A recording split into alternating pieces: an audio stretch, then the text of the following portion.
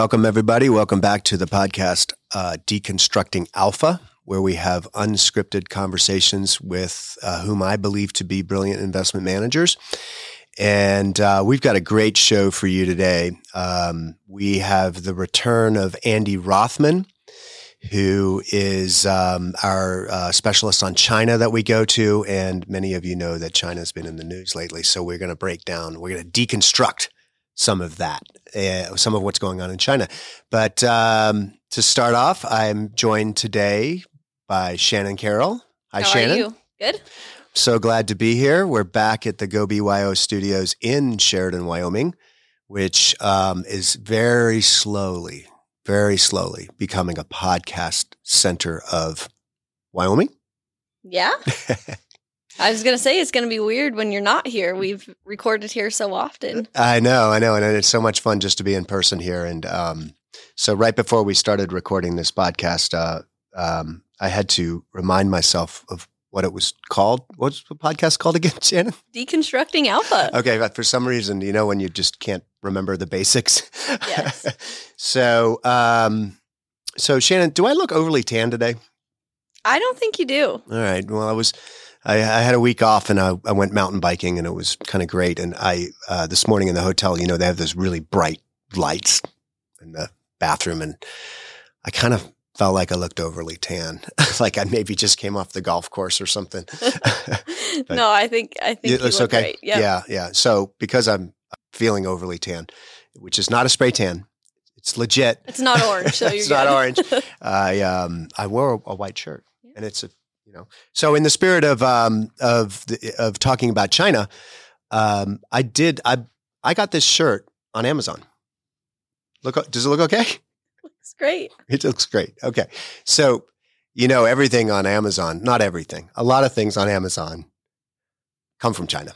I know that. Yes. Yes. And while we were in lockdown, and if I said, well, I really need a button down shirt and something that will show off my tan, obviously very bright white. You had to get it on Amazon. I had to get it on Amazon. So that's a little intro into our podcast today, but it is kind of a serious topic. China has been in the news lately, right? Mm-hmm. So Xi Jinping has the leader of the Communist Party of China, because they in China they have a sort of one party system. They're able to pass sweeping laws pretty quickly, and sometimes they feel pretty heavy handed.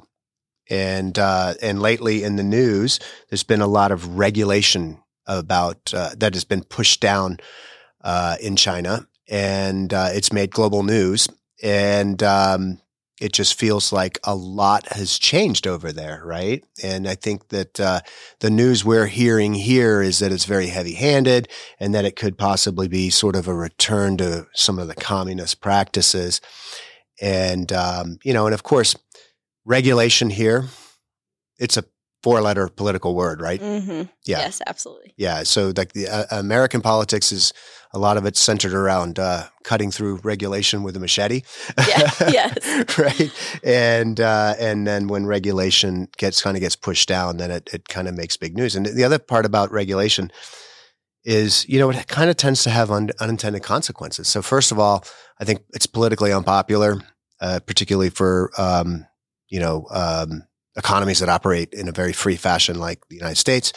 And then secondly, there's often unintended consequences. And often when you have, in China, they have a one-party system. They can have heavy-handed regulation all pushed down at once, and it feels a little bit scary.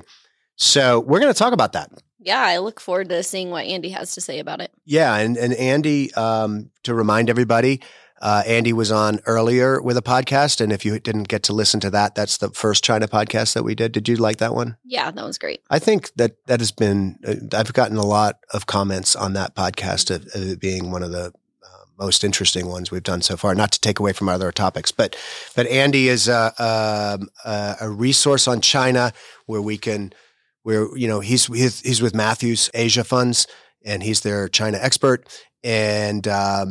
And so he's going to hopefully deconstruct what's actually happening in China. And as you know, I kind of get annoyed at soundbite type journalism.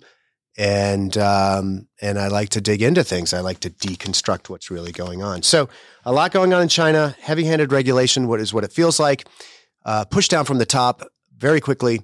And that sort of has spooked investors a little bit, and it's had some unintended consequences in the economy.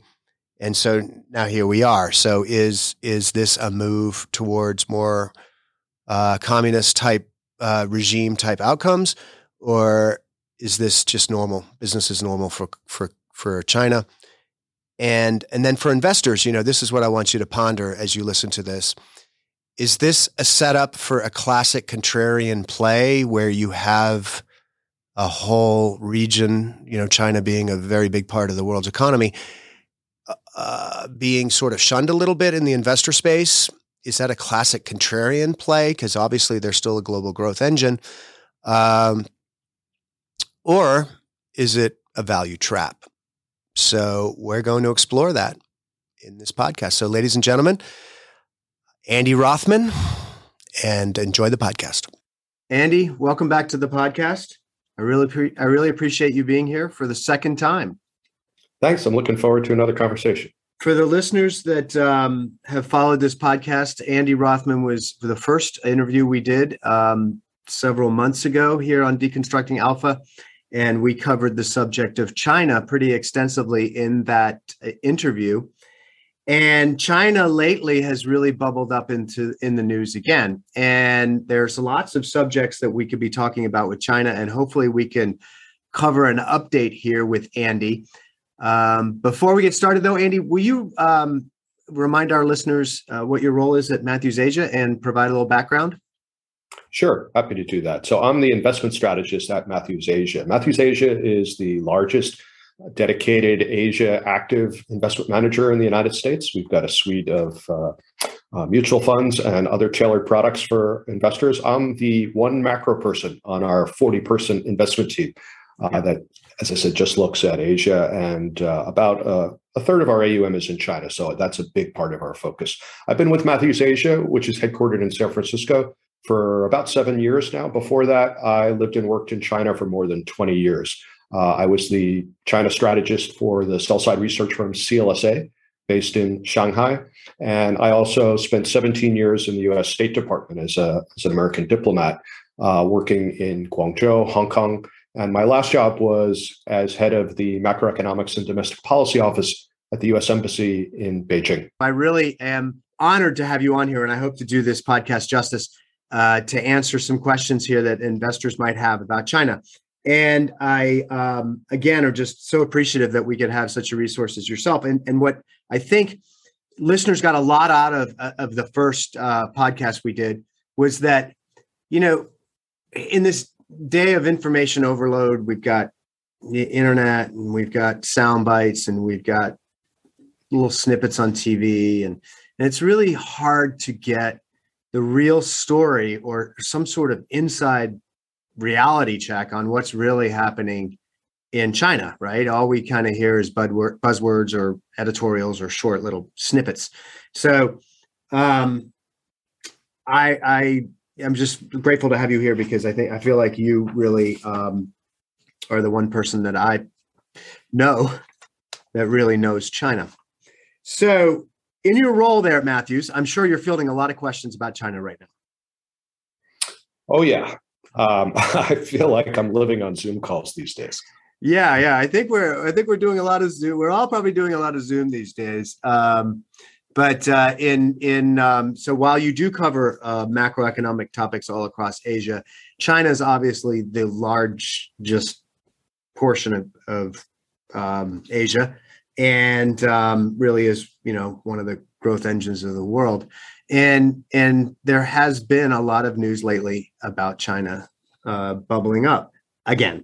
And so, what are the most popular questions you're getting about China? What are people asking you these days? I think the three most common questions I'm getting from investors are: first, what is happening with the regulatory crackdown in China? What does this mean for the future of the Chinese economy, for Chinese private companies, and for the investability of China? And then the second most common question is, what's going on with this property company called Evergrande? And should we be worried about that?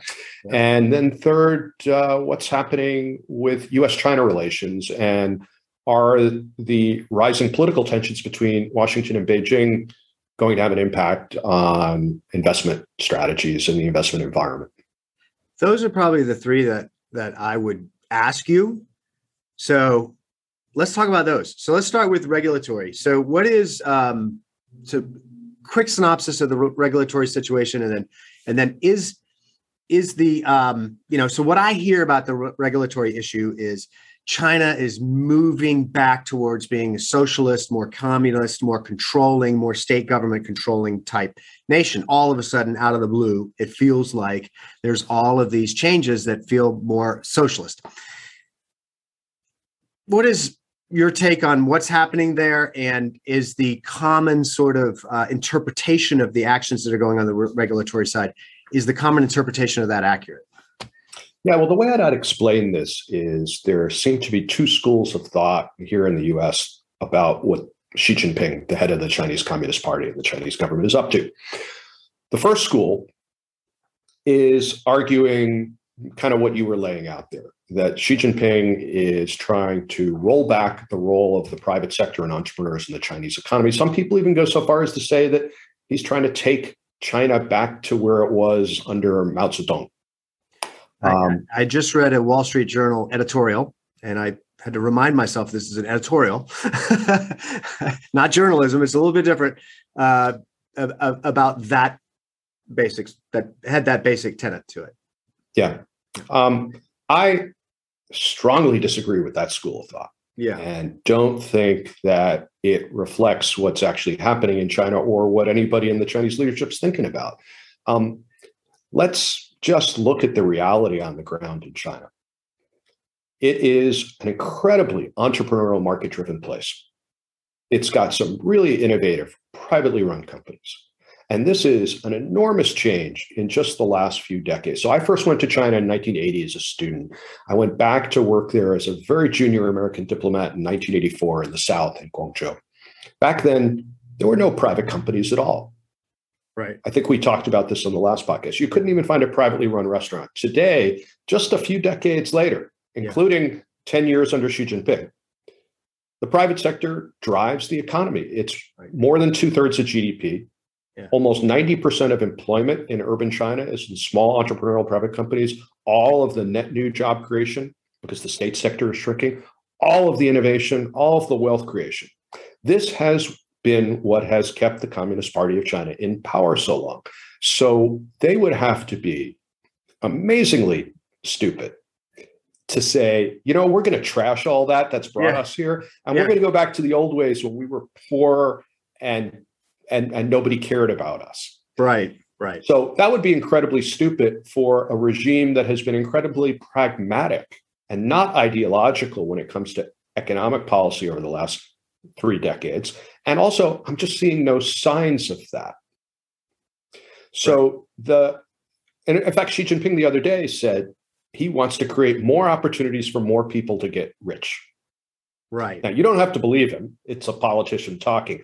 But like I said, if you look at the facts on the ground, this is what's driving the economy. So the second school of thought on what's happening today is that, and this is my school of thought, Xi Jinping is worried about the same socioeconomic issues that we're worried about here in the US.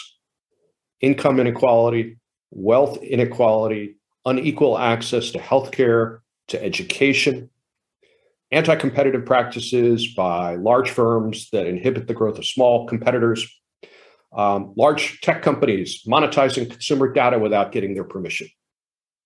Right. All these kinds of things. Yeah. And I think Xi Jinping has been looking at what's happened here, let's say dating back to the 70s, where we've been talking about these issues, wrestling with them. In most cases, we haven't made a lot of progress with them. We just keep talking about it. Right. And it's resulted in a lot of social polarization, which has led to political polarization, which has meant that our democracy has really struggled to try and deal with and solve these problems. And I think he's saying, wow, let's get out in front of this. And right. He runs a one-party authoritarian regime, so he's able to move really quickly where we've struggled to move at all. And moving quickly means a lot of uncertainty, a lot of volatility, mistakes get made. But I think the overall goals and objectives are not to take China back to the Mao era. Right. And we also have to remember this is not new for China. They have always been a more state interventionist capitalist model than we have, more like a European version of capitalism than an American version of capitalism. And this is not new. It just, maybe a lot of people aren't aware of this. But for example, the federal minimum wage in the US hasn't been increased in over a decade. In the 2000s, during that decade in China, the government raised the minimum wage by at least 10% every year for a decade, saying effectively to manufacturing firms, if you can't pay your workers a decent wage so that they can drive the domestic demand consumption story so that they can be happy with us running the country, then we don't need your jobs. Right. That's really, and it keeps them more competitive. Yeah. And I think that if they pull this off, they'll have a better economic and social environment for companies. And there are going to be mistakes along the way. And the second topic I wanted to talk about next will be one of those mistakes with Evergrande. Yeah. But, so there's volatility. We're seeing power shortages right now, but this is result of the government saying, we really want to improve mine safety. We want to reduce corruption in the coal industry. We want to reduce carbon emissions, and we want to improve energy efficiency. But they kind of went about it in a too fast, too hard way. And so there's some power shortages. But as an investor, you can step back and say, okay, this might create a good environment down the road. How will these regulations intersect with the business models of the companies that I invest in today or might invest in tomorrow? What impact will that have on their business models, on their margins? And therefore, what's the right valuation for that company? Right. And this is why, and I acknowledge I'm selling my own book here. Matthews Asia is an active manager. This is why active management is really important in China, to be able to look and do deep dives into the business models of each one of these companies. Well, we're big believers in active management over here. So I like to say I don't want MSCI to define how I invest, but and certainly for a dynamic and changing environment like China. So the regulations, to sum that up, it sounds like the intention of the regulation, whether it actually turns out this way or not, can be debated. But the intention of the regulations, it sounds like, are, hey, we want a stable environment that is fair for all participants in our economy. And we're going to try to support private business by limiting big businesses, anti-competitive practices. That's right. But it's not anti-big business. Yeah. And it's not anti-people getting rich. Maybe they feel like if they have lots more millionaires, that would be better than if they have lots more billionaires. Yeah. And so should this be scary to us? I don't know. It's kind of like the question, would Jamie Dimon work less hard if he only made 10 million a year instead of 30 million a year? And one of the things that's become really clear is once the Communist Party in the 90s backed away from trying to micromanage Chinese people's lives all day, every day, they have proven to be an incredibly entrepreneurial and innovative population. Yeah. I was reading your piece on innovation in China and the power of technology as part of the growth engine of China, and how they have a similar ability to formulate technology companies and build out new ideas at a rapid pace like the US. And it's been highly competitive and a large growth engine over there in China is the technology component, the innovation component. Yeah. And so there's no doubt that there will be stumbles along the way. There always have been in China in the last couple of decades. Yeah. And it's not a smooth path, but I think that focusing on where those stumbles and obstacles will be, which companies will thrive, is a more productive way of looking at this than saying, it's all over in China, we got to go away. There's always unintended consequences, and when there's unintended consequences from government decisions, there tends to be a pretty heated debate about it. We all know that businesses can try to do things that don't quite work out, but they don't become the center of some huge heated debate. Certainly, when the government has what appear to be heavy-handed actions, there's always unintended consequences, and often when you do too much at once, it's kind of a problem. Sometimes it takes a little patience, like one step at a time. But the overall, for the regulations, from what I understand of them, it sounds like in support of small business, making sure data and security and personal security and privacy is important. Promoting healthy competition. Those three factors are the same points that are being debated right now in Europe. They're really no different, right? I mean, small and here as well. Yeah, and here as well. Yeah, it just I think when they make grand sweeping, quick decisions, it feels abrupt, but it's probably been years in the making.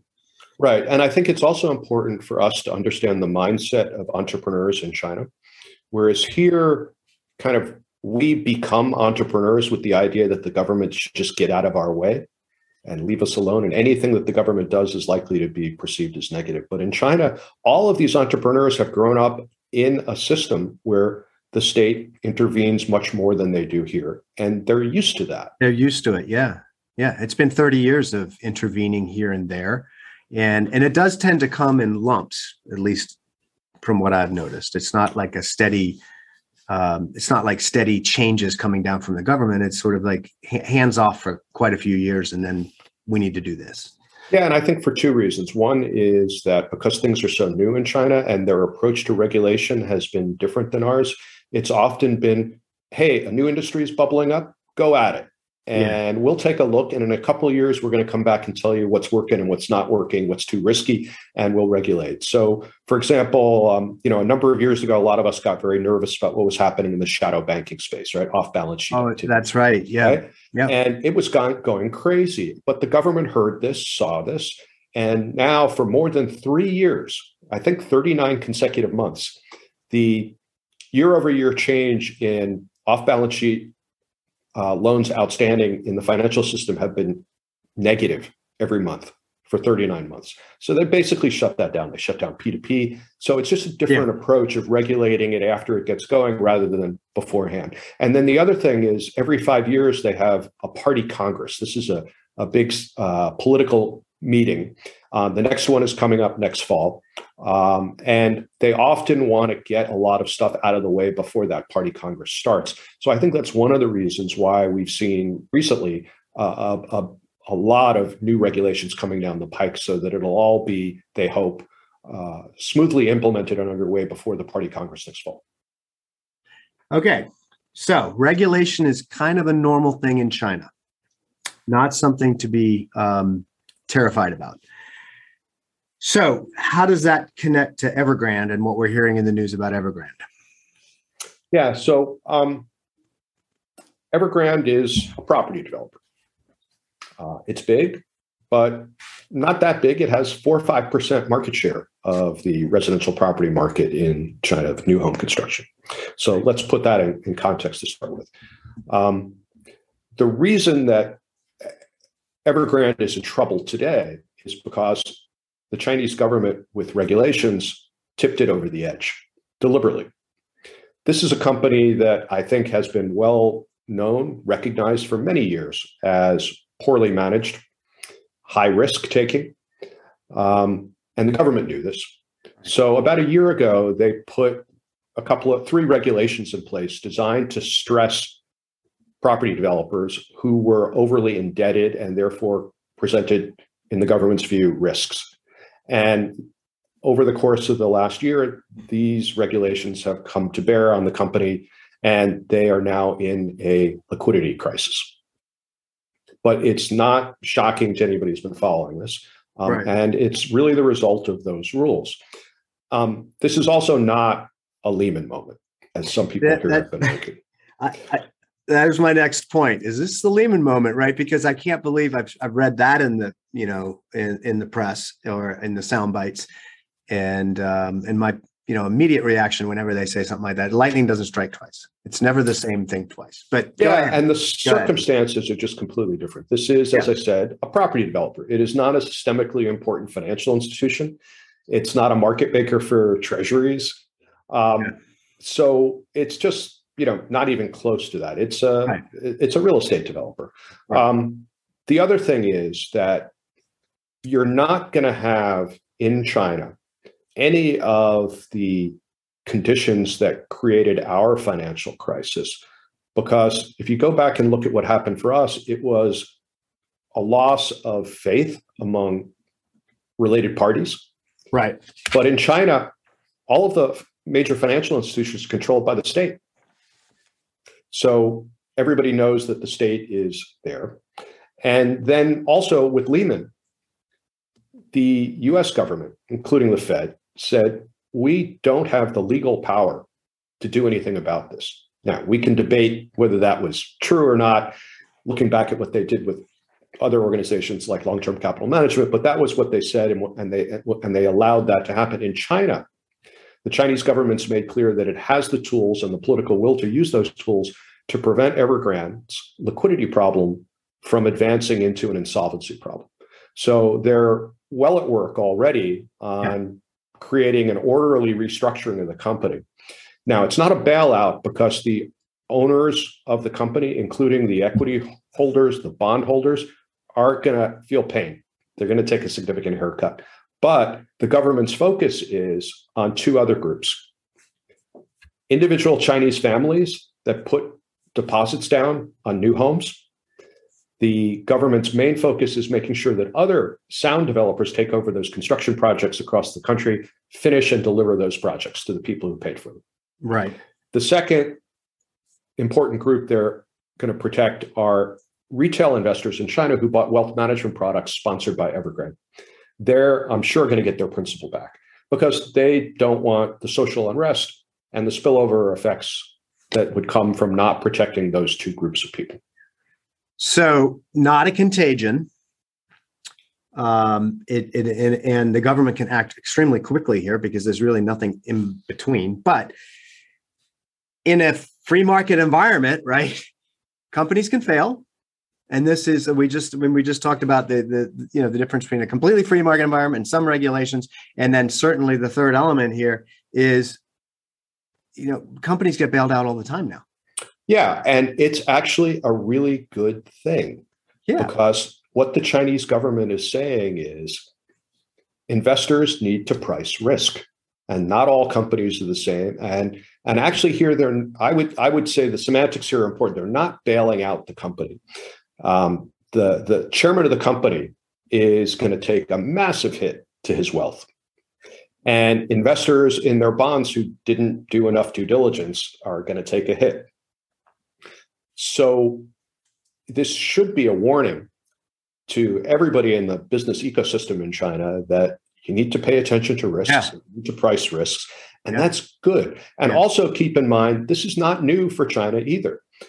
We tend to sometimes have short memories when stuff happens in China. We get all excited about it, and then we move on to the next one. Hardly anybody is remembering that just a few years ago, two companies much bigger than Evergrande went under, right? Anbang, HNA, nobody even remembers that anymore. And everybody was worried about what that would mean for the Chinese economy in the world. But now we don't even talk about it anymore. Right. And so I think one of the reasons why investors sort of, there's so many connotations about China, and there's so many images and opinions people conjure up in their heads about what it might be really like there, right? And I think just a few years ago, we had all this hoopla about the ghost cities, right? And I think that kind of scarred people, right? They kind of thought there must be this huge explosion of real estate in China, and they're just building stuff for no reason. And for somewhere in the future, this will all fail, right? But when I read about the Chinese residential real estate market, it is a very robust market, and it doesn't have nearly the risks people think it has. Yeah, the whole ghost cities story is the ghost cities myth, as I refer to it, is just doesn't go away and comes back all the time. But yeah, the property market is healthy and resilient in China. Through August, the latest data we have, year over year sales on a square meter basis were actually up 17%. Now, the last couple of months have been terrible because the government has put the brakes on the market, but they do this periodically, and they'll lift the brakes after a while and it'll come back again. Right. New home prices through August were up 4% year over year. A year ago, they were up 5%. So a little bit cooler, but still decent. And in terms of, a bubble in the property market in China, well, actually, let's finish on the Ghost Cities thing first. You'll read in the newspaper all the time people saying, well, there's 50 million vacant or empty flats in China. Well, think about this. Chinese people are still buying lots of apartments. The price is still going up, although more slowly in general than income growth. They're putting down massive amounts of cash to get these apartments. But they're doing this even though there's 50 million vacant apartments across the country. So you'd have to assume that Chinese families are just really dumb. Why would they be buying more flats when we know from surveys that 80% of the flats are being sold to families as their primary residence? Yeah. And in terms of bubbles, for me, bubbles are all about leverage, right? For example, where did our housing finance crisis come from a decade ago? I think the one statistic that illustrates that point is in 2006, in the US, the median cash down payment for a new home, the median was 2% of the purchase price. Wow. In China, the minimum cash down payment allowed under regulation is 20%. And I have yet to find a bank that will accept less than 30% cash down if it's going to be your primary residence. If you're buying a property for an investment purpose, it's hard to get a mortgage in China, and usually you have to put 60 to 70% cash down. So not nearly as much of a leveraged market. That's right. And on top of that, there's very little mortgage securitization in China. So banks generally issue all the mortgages, and they have a lot of incentive to do good due diligence because they're going to be holding the loan to maturity. Right.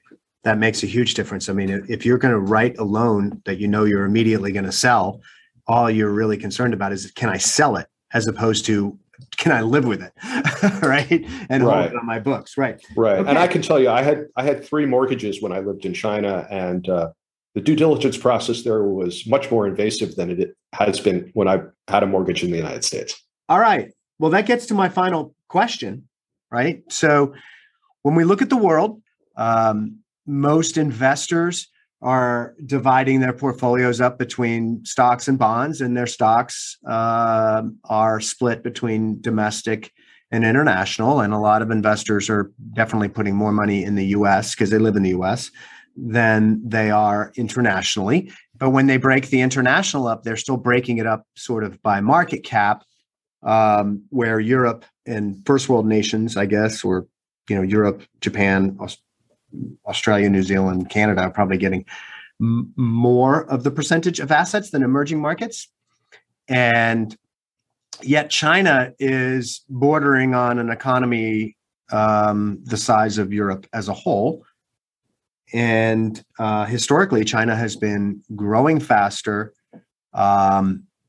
and on multiple fronts and multiple metrics. China has just been growing much faster than, say, something like Europe or a first world developed kind of nation. And so is the growth engine still alive in China? And are investors allocating appropriately their sort of international dollars? I mean, that's kind of a complicated question, but it's a twofer, right? So I guess the whole reason to invest in China is you want growth out of it. Is the growth engine still alive? Yeah. So from a macro perspective, it is definitely still thriving. Mm-hmm. In the 10 years through 2019, so before COVID, China accounted for about 1/3 of global economic growth every year on average. That's a larger share of global growth than from the US, Europe, and Japan combined. Wow. And last year, of course, because of COVID, China got it under control more rapidly than other countries. So China probably accounted for almost all of global growth. We're still waiting for the final data. This year, in the coming years, it's probably going to go back to being just about 1/3 of global growth. So as I said, more growth than from the US, Europe, and Japan combined. So when you're putting a portfolio together, whether it's for your retirement, for your grandkids' education, that's something to think about. Do you have exposure to that? Now, clearly, also, it's a driver of innovation in many areas. But I also recognize it's not easy. There are a lot of bad companies in China, and it's hard. The language is different. It's far away. But this is, again, why we advocate an active approach, because we're the largest dedicated active China manager in the U.S., but we only own shares in just over 200 companies. So that's about 4% of the listed universe. We can be really, really picky on behalf of our clients. Right. And, I know a lot of people are worried that political tensions between Washington and Beijing are seeming to get a little bit hotter, which is not good. But it's also important to remember that this has been going on for a while, and that despite the talk of a trade war and the tariffs, Chinese economy has thrived. And it has continued to rebalance away from traditional heavy manufacturing, away from exports. This is the 10th consecutive year in which the tertiary part of Chinese GDP, that's the services and consumer part, is the biggest part. So it is increasingly a domestic demand-driven economy, just like here in the US. Right. And that's why if you look at how our China-focused strategies at Matthews operate, a heavy focus on Chinese companies selling goods and services to Chinese consumers.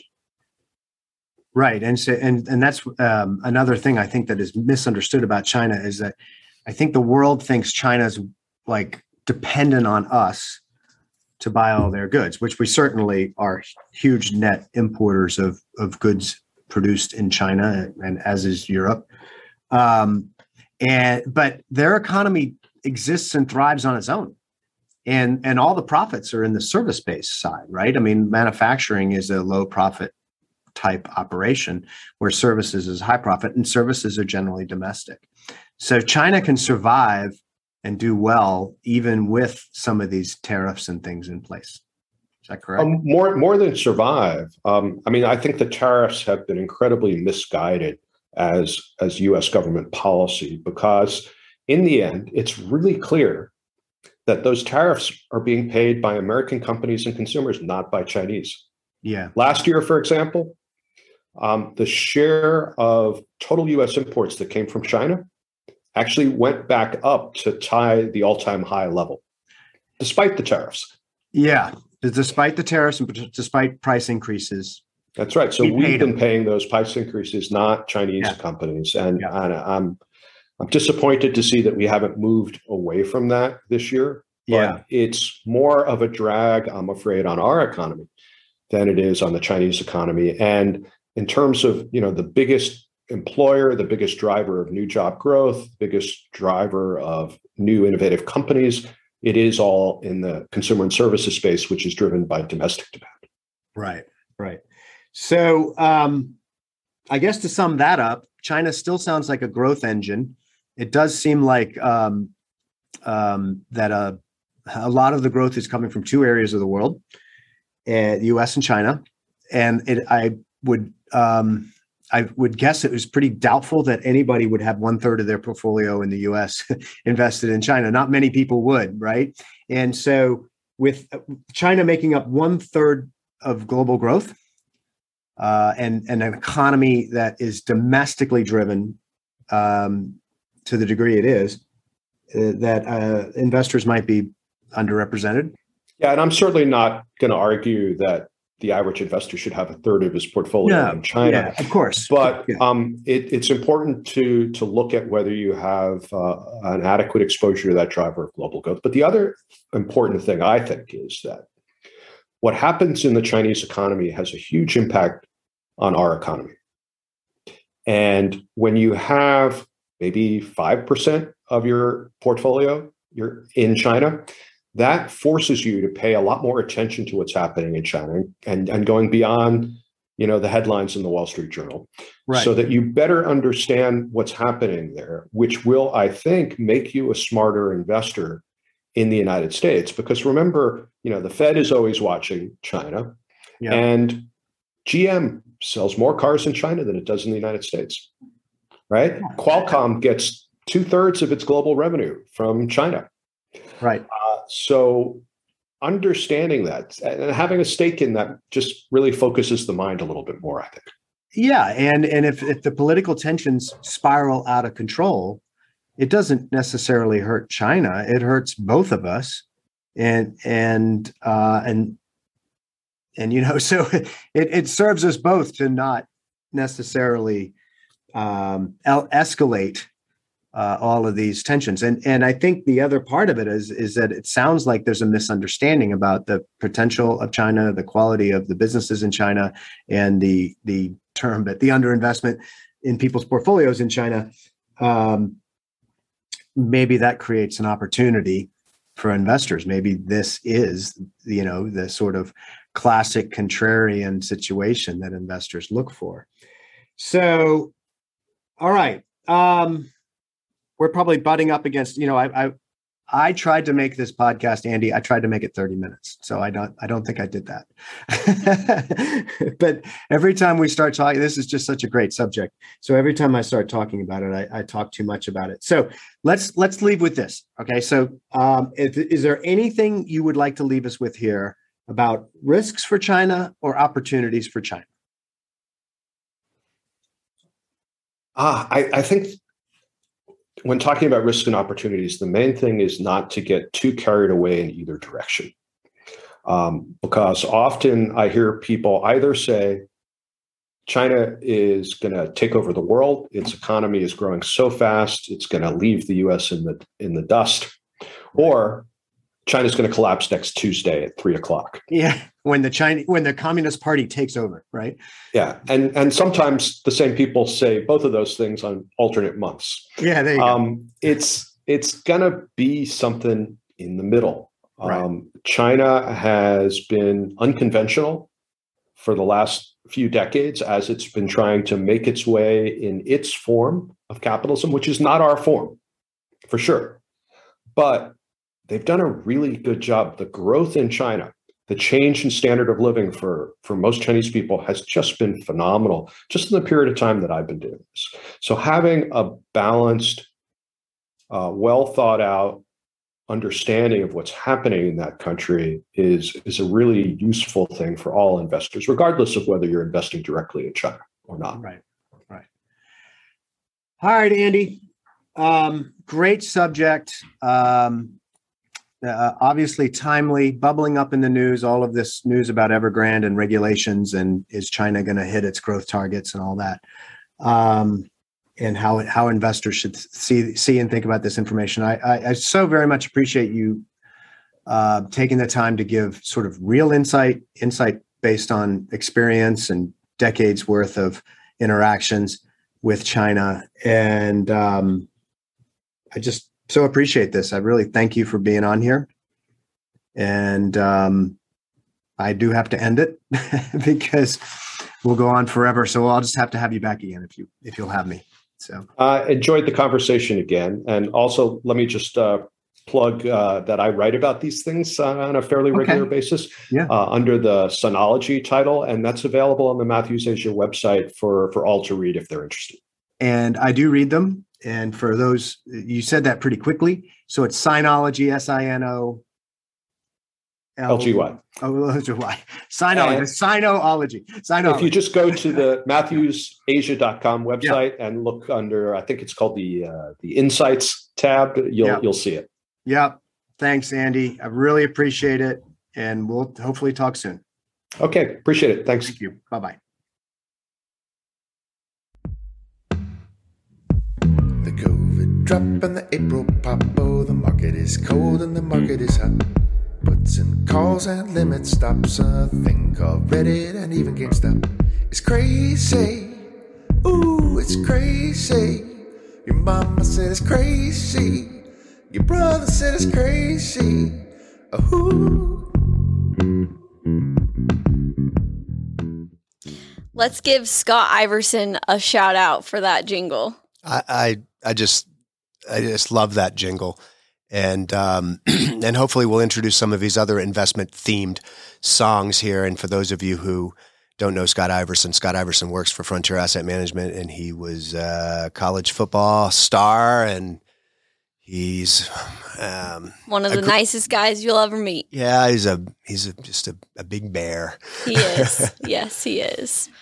Well, I think that was another great interview with Andy. He just has so much knowledge about China, and we just really appreciate him, taking the time to go over that. So appreciate that relationship. I don't know where else you would find a resource like that on China.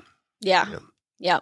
So to start today, let's talk about the minimum wage. I thought it was, really interesting that he talked about China raising, 10% every year for a whole decade in the 2000s, but the United States hasn't raised their minimum wage in over a decade. So yeah. So I mean, here in the United States, we haven't technically raised the minimum wage, but the marketplace has definitely raised the minimum wage. I mean, with the worker shortages we're having and all that, I mean, everybody's wages are quickly rising at the bottom level. There are rising pretty quickly. People who are on the hourly level, but over in China, they have this the edict that is at least talked about by the Chinese Communist Party is what they call common prosperity, and that if they're going to be an open entrepreneurial,